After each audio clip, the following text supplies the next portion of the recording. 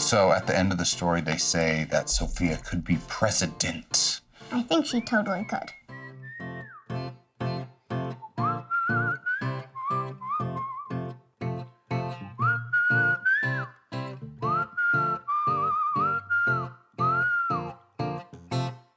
Sofia Valdez is a dreamer, a doer, a real go-getter. She and her grandfather, her abuela, run errands for friends, rake leaves from the sidewalk, walk dogs, and embody what Mr. Rogers would call being a good neighbor. Sofia is also just a kid, which some of the grown-ups down in City Hall think means she can't make meaningful change. And when you're passed over by bureaucrats like the mayor of the town, the thought of making change can get a kid like Sofia down. But Sofia musters the courage to speak truth to power, and what happens next? Well, we'll tackle it this hour. Hi, I'm Sarah DeBacher, your host for Little Voices, Big Ideas, the podcast that makes the case for using kids' picture books to talk about the big and sometimes difficult ideas that accompany us all on our respective life journeys.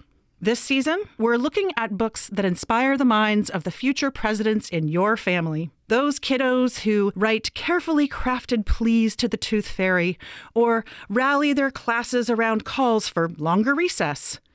The ones who inspire the family to shirk plastic straws in the new year, or who would really just like a healthy planet to live on, thank you very much.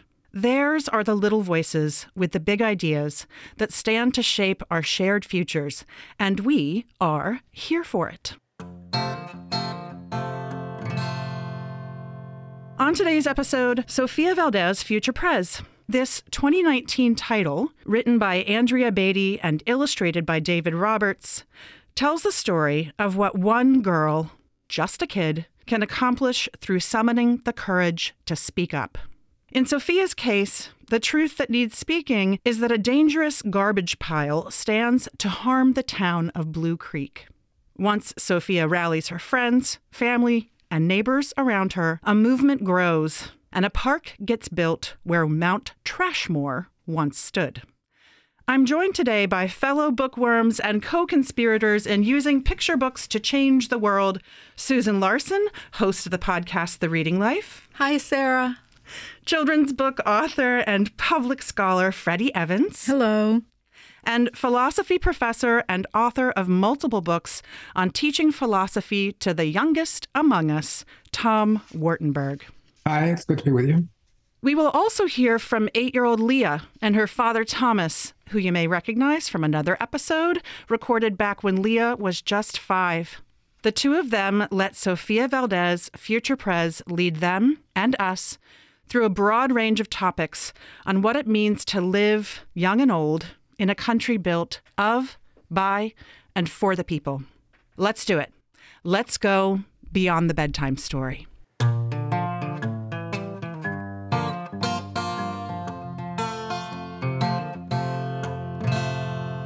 So what strikes me about this book, and I think what I love most about it, and I'm going to go ahead and confess that I did not initially adore this book because, y'all, it's filled with rhyme scheme. And quite frankly, rhyme scheme can get on this mama's nerves, in spite of the fact that I might fall into it now that I've referenced it and I'm going to feel like hopelessly drawn to draw upon rhyme scheme. It's just not my favorite vehicle.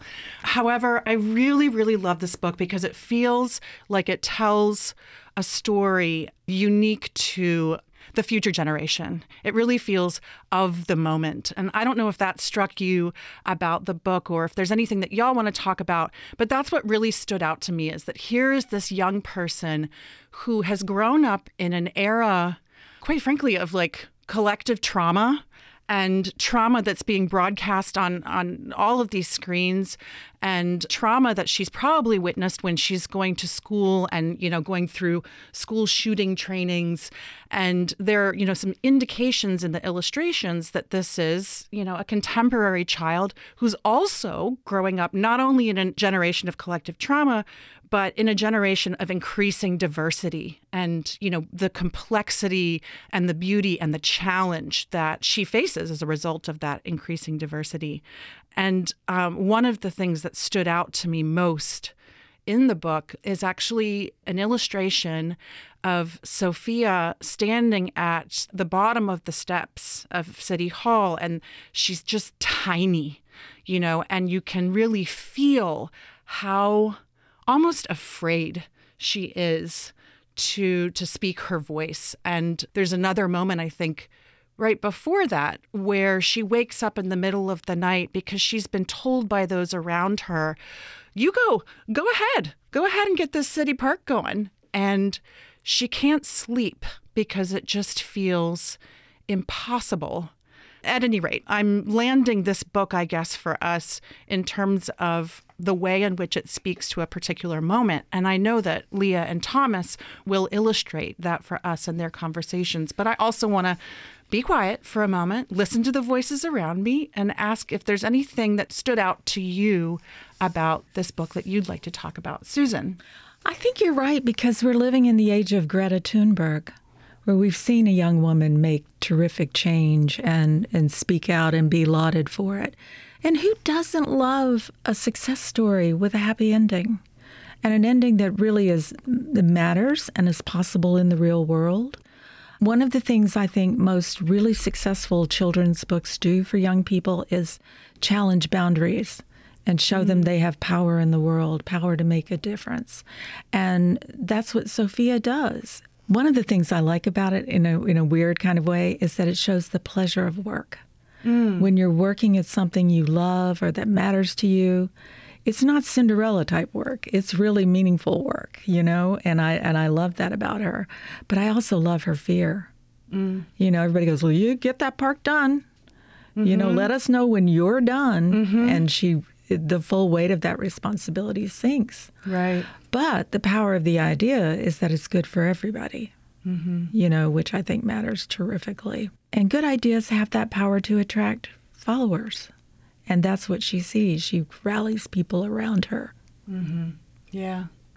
Freddie, what strikes you about Sofia Valdez, future Prez? Well, there's so much that comes to my mind when I think about the content of the book. But one of them is what brought her to the point of bravery and what enabled her to make this difference in the world. And it's the relationship, I believe, that she had with her grandfather. I think that's really important, that relationship that's built on trust, that's built on longevity. It started when she was very, very young. This man walked her to school back and forth, and he also gave her the sense of what we call a servant leader, because he helped her to see the importance of helping others, to doing things that didn't directly profit or benefit her, but in the end, it did benefit her. And it was those qualities of altruism, of problem solving, of giving to others, giving back, that led people to say you could be the president because you have those qualities of a president, to help others and to problem solve and to get the work done. Right. To be so determined and to persevere. Yeah, so a lot packed in there to the rhyme scheme. Tom, do you care to comment on, from a philosopher's perspective, on some of the themes afoot? Yeah, actually, I'd love to comment on the book because to me, as a philosophy professor, the book is filled with ethical issues that it raises, and I think they're really interesting and make a great subject for discussion. So Freddie mentioned the grandfather. I mean, one of the issues is, even though it's the injury that happens to her grandfather that makes Sofia willing to do what she does, do we have more of a moral responsibility and ethical responsibility to people who are related to us than we do to have to others? I mean, if this happened to somebody else, should she also have been trying to do something to change the dangerous situation? I also love the fact that when she's dealing with the clerk, who basically is obnoxious, the way that she gets the clerk to change her mind is to ask her to basically engage in an imaginative exercise, what philosophers call a thought experiment. And it's interesting to think about why that's effective. Why is asking the clerk to imagine being Sophia sufficient to get the clerk to change her mind? And then a final ethical issue that I think is really interesting relates to things that I think both Susan and Sarah talked about, which is fear and bravery. I think the book is something like being brave is not letting your fears getting in the way of what you know you have to do. And that's an interesting conception of what bravery is and the way in which fears keep us from being the people we want to be. So I think there's a lot of room for an ethical discussion of bravery and how that works, because it's true that that picture, Sarah, that you talked about, which has this like minuscule Sophia standing in front of this huge building, makes you realize that, it's scary to do some of the things that we think we should be doing. And in particular in the book, if you want to try to make some significant changes that probably will threaten people in power, that's scary. Yet you should do it. You should. And that's what bravery is. Yeah. Well, I want to get this book straight into the hands of Leah and Thomas and hear what they have to say and how it gets uncovered through their collective spirit and minds. Let's listen. Though she didn't feel brave or courageous at all, Sofia Valdez went to face City Hall. And you know what City Hall is, right? Dun, dun, dun, dun. Is it a city hall? That's not far off the mark. Yeah. Can you take a guess what it is by the context clues of the story? It's a big building with plans for the city and like stuff that helps the city make a better place. Yeah, that's pretty much it. It's often things like the mayor's office is there. Sometimes elected officials within our city work out of that office too. It's where a bunch of... I thought that was the Washington place, like Washington, D.C. Well, that is on a national level. This is more on a local level. Right? Because you know that a mayor is in charge of the local area. No, I am bad at like that stuff. About government and... I do not know anything. Well, you're only in third grade. There's time to learn. The governor is in charge of the state, and then the president is in charge of what? Everything. Well, what's the... Even cheese. So you can hear that there's some opportunities in this book for what I would call like direct instruction, but also you can hear how when you combine sort of the interplay between meaning making and looking at the pictures in a beautiful picture book, how much sense the mind of a child like Leah can make simply from being given the opportunity to pay attention to those context clues. I put my sort of teacher hat or my mom, with the book hat on right there. What stood out to any of y'all about what you just heard? I love that he started with City Hall. It's so interesting to me that she didn't know where it was, but not surprising. But I grew up in a small town where everybody knew where City Hall was. And I love in the book particularly that City Hall is next to the library.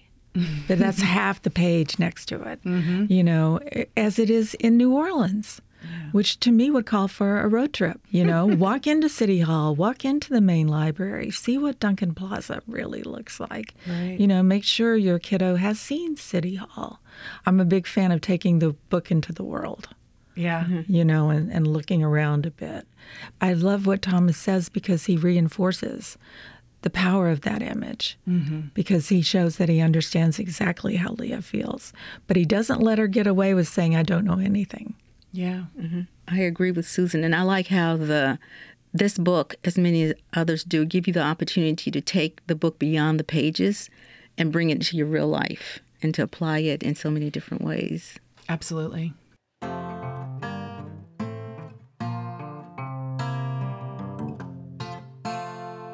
Why did the store clerk not believe in Sophia? Because the kids don't have as much experience as the adults, and the store clerk thinks that Sophia is just a kid and she can't do anything.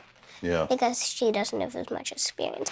But she could have moved from Mexico to China to America to Paris to Asia, to Africa, to Australia, and then back to America.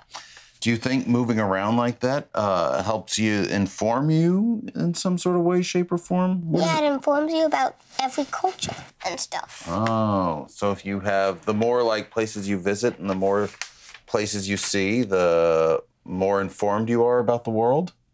Yeah, because you learn more about how the world works in some places. I love that. I think one of the things that stood out to me about this particular exchange between Leah and Thomas is the "just a kid" refrain that occurs throughout the book. And I know, Tom, you mentioned that there's some really interesting ethical questions and generational ethical questions here, but I was really interested in the way that label of "just a kid," impacted people's perceptions of her and what she was capable of, but also impacted her perception of herself. When you get told you're just a kid, you tend to internalize that. So it's really refreshing then to hear Leah just imagining herself world traveling and all that can come from the possibility of a life lived, even though Leah's 8, right? So she is, quote unquote, just a kid. And yet listen to what is possible from that little kid's big brain. I was struck by the question of what the justification is for saying that kids can't do certain things. And Leah sort of asks, is it because they lack experience? And that's it's an interesting question. If there is any justification for saying young people can't do things that adults can. Also, I think anybody who's been watching what's been going on politically, the idea that adults are trustworthy and responsible for their actions, I mean, forget it. Right? Mm-hmm. So, maybe kids are more trustworthy, more responsible than many adults are.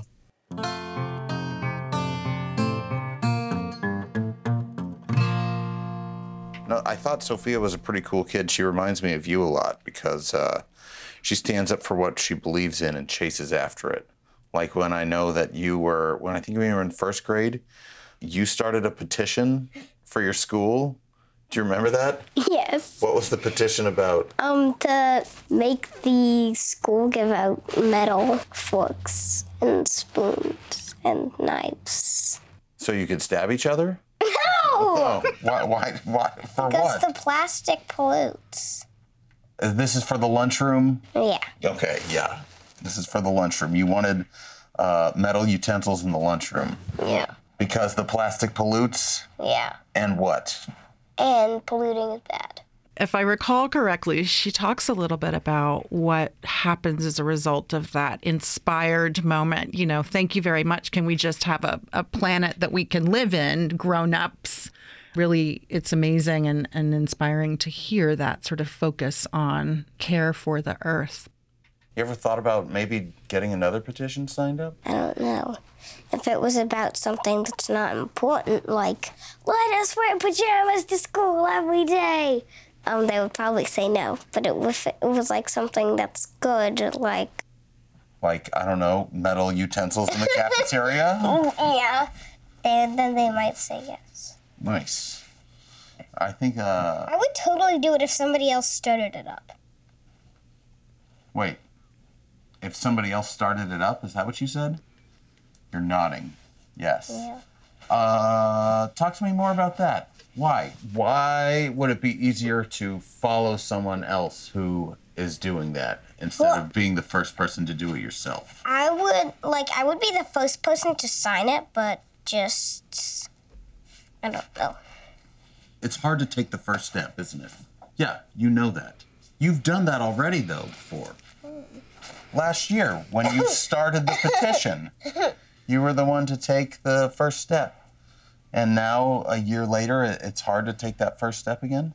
Tell me why it's hard to take the first step. Because I agree with you. I think it is hard to be the first person. Because now I'm older and more mature, and in second grade, I didn't care. I was not shy. Uh-huh. Now I'm more shy. So now you're more shy. Because I care more about what other people think. There's Leah at the steps of City Hall, right? I mean, I can see this actually almost makes me want to weep because it's sad. There's something about this that feels sad to me. that even an 8-year-old is recognizing that something has changed in terms of her own feelings of bravery. And I think that theme has been brought up. I'd love for us to tug at that thread a little bit here. Tom, what did you want to say about this book and this theme of bravery and maybe what Leah and Thomas were just talking about?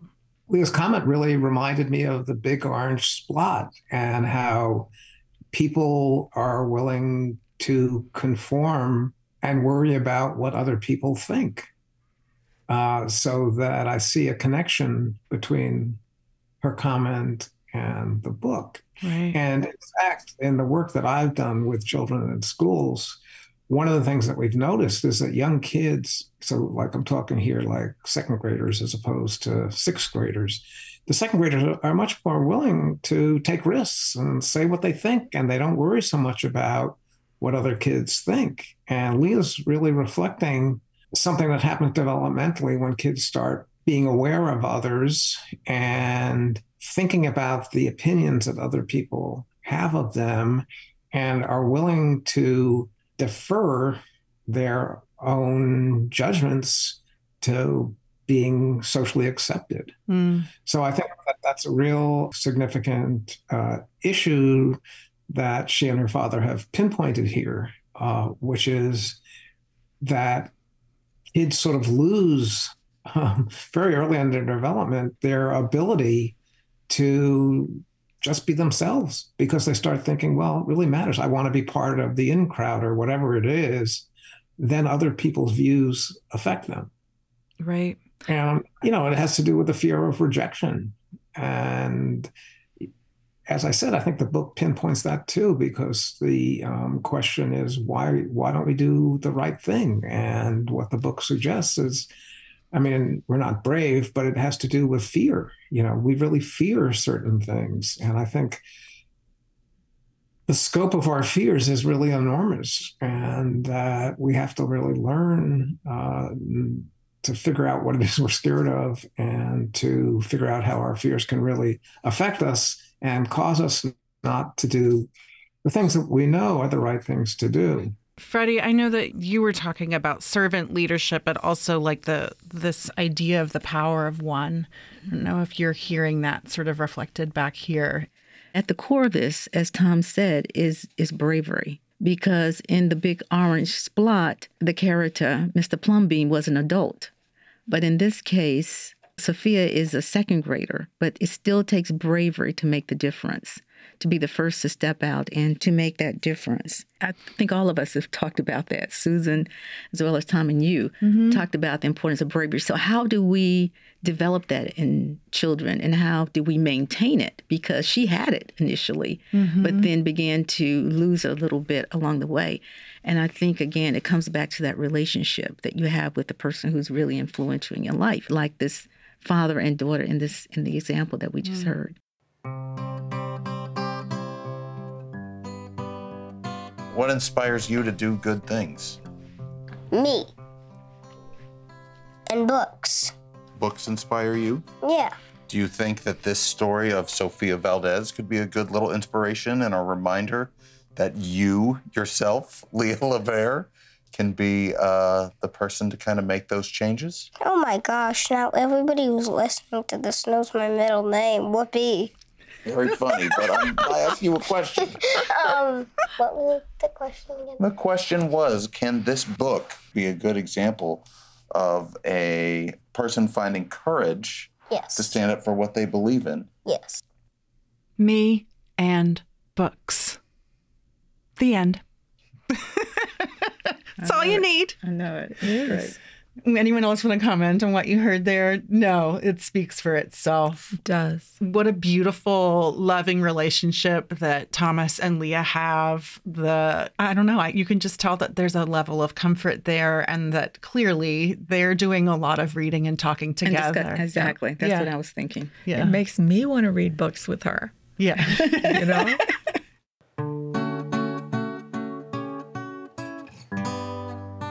So at the end of the story, they say that Sofia could be president. I think she totally could.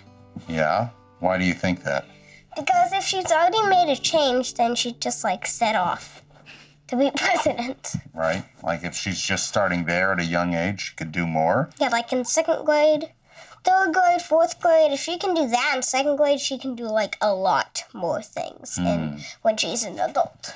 Do you think that the things that she hopes for and that she wishes for won't come true? I think they will if she tries hard enough. If she doesn't try hard enough, they won't. You need to earn it. You need to earn it. Yeah. So if you don't try, sometimes it doesn't work.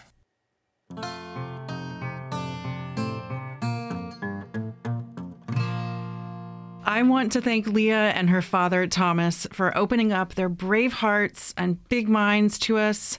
Panelists Susan, Freddie, and Tom for their big ideas on bringing this book home. And you, dear listener, for listening. If you would like to see pictures of Leah and her dad, Thomas, or if you'd like to check out other episodes of Little Voices, Big Ideas, please visit primetimefamily.org. Primetime Family Reading is an initiative of the Louisiana Endowment for the Humanities.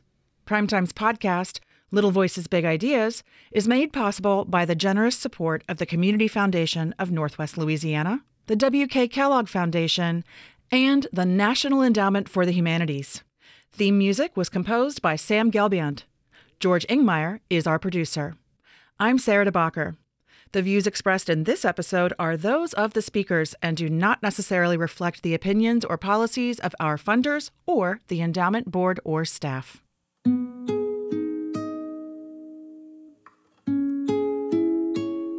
We close this season of Little Voices, Big Ideas with the presidential platforms of the not-so-little voices you've heard from these past 6 episodes. Jude, Harper, Alex, Alexia, Leilani, Leah, Bo and Arrow, Fisher, Jojo, Silas, Robin, and Charlie. Open a bunch of video game stores and have a city dedicated to video games. Lulu with a helmet on. Kitten football? Yeah, kitten football. I would make an invention that would make it safer for oil to travel. My platform would be for a zoo for everybody to go inside and pet the pets, except for the lions. If I would run for president, I would do it at an aquarium so everybody can see all of the creatures and they can touch the lobsters. I would say no pollution, no garbage, nothing that's bad for the earth. If I was president, I would let all people, if they're different, to vote. Try and make our environment a better place and trying to make our city and land clean and try to help out our environment that we live in as much as I can. Keep mirrors on buildings. I tell them to do stuff that's good. Everything is for free. Everything is for free? Who's going to pay for it? No one. No one. Vote for me because if I become president, that'll be pretty funny. $1,000 for everyone who voted for me. Where are you going to get that money? I'm gonna be rich. Yeah, I don't know how.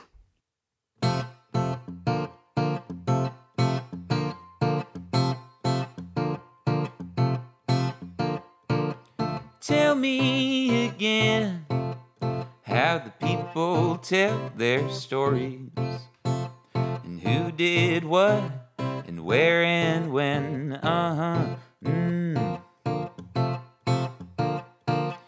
Tell me again, the one from start to finish, and tell me where do I fit in.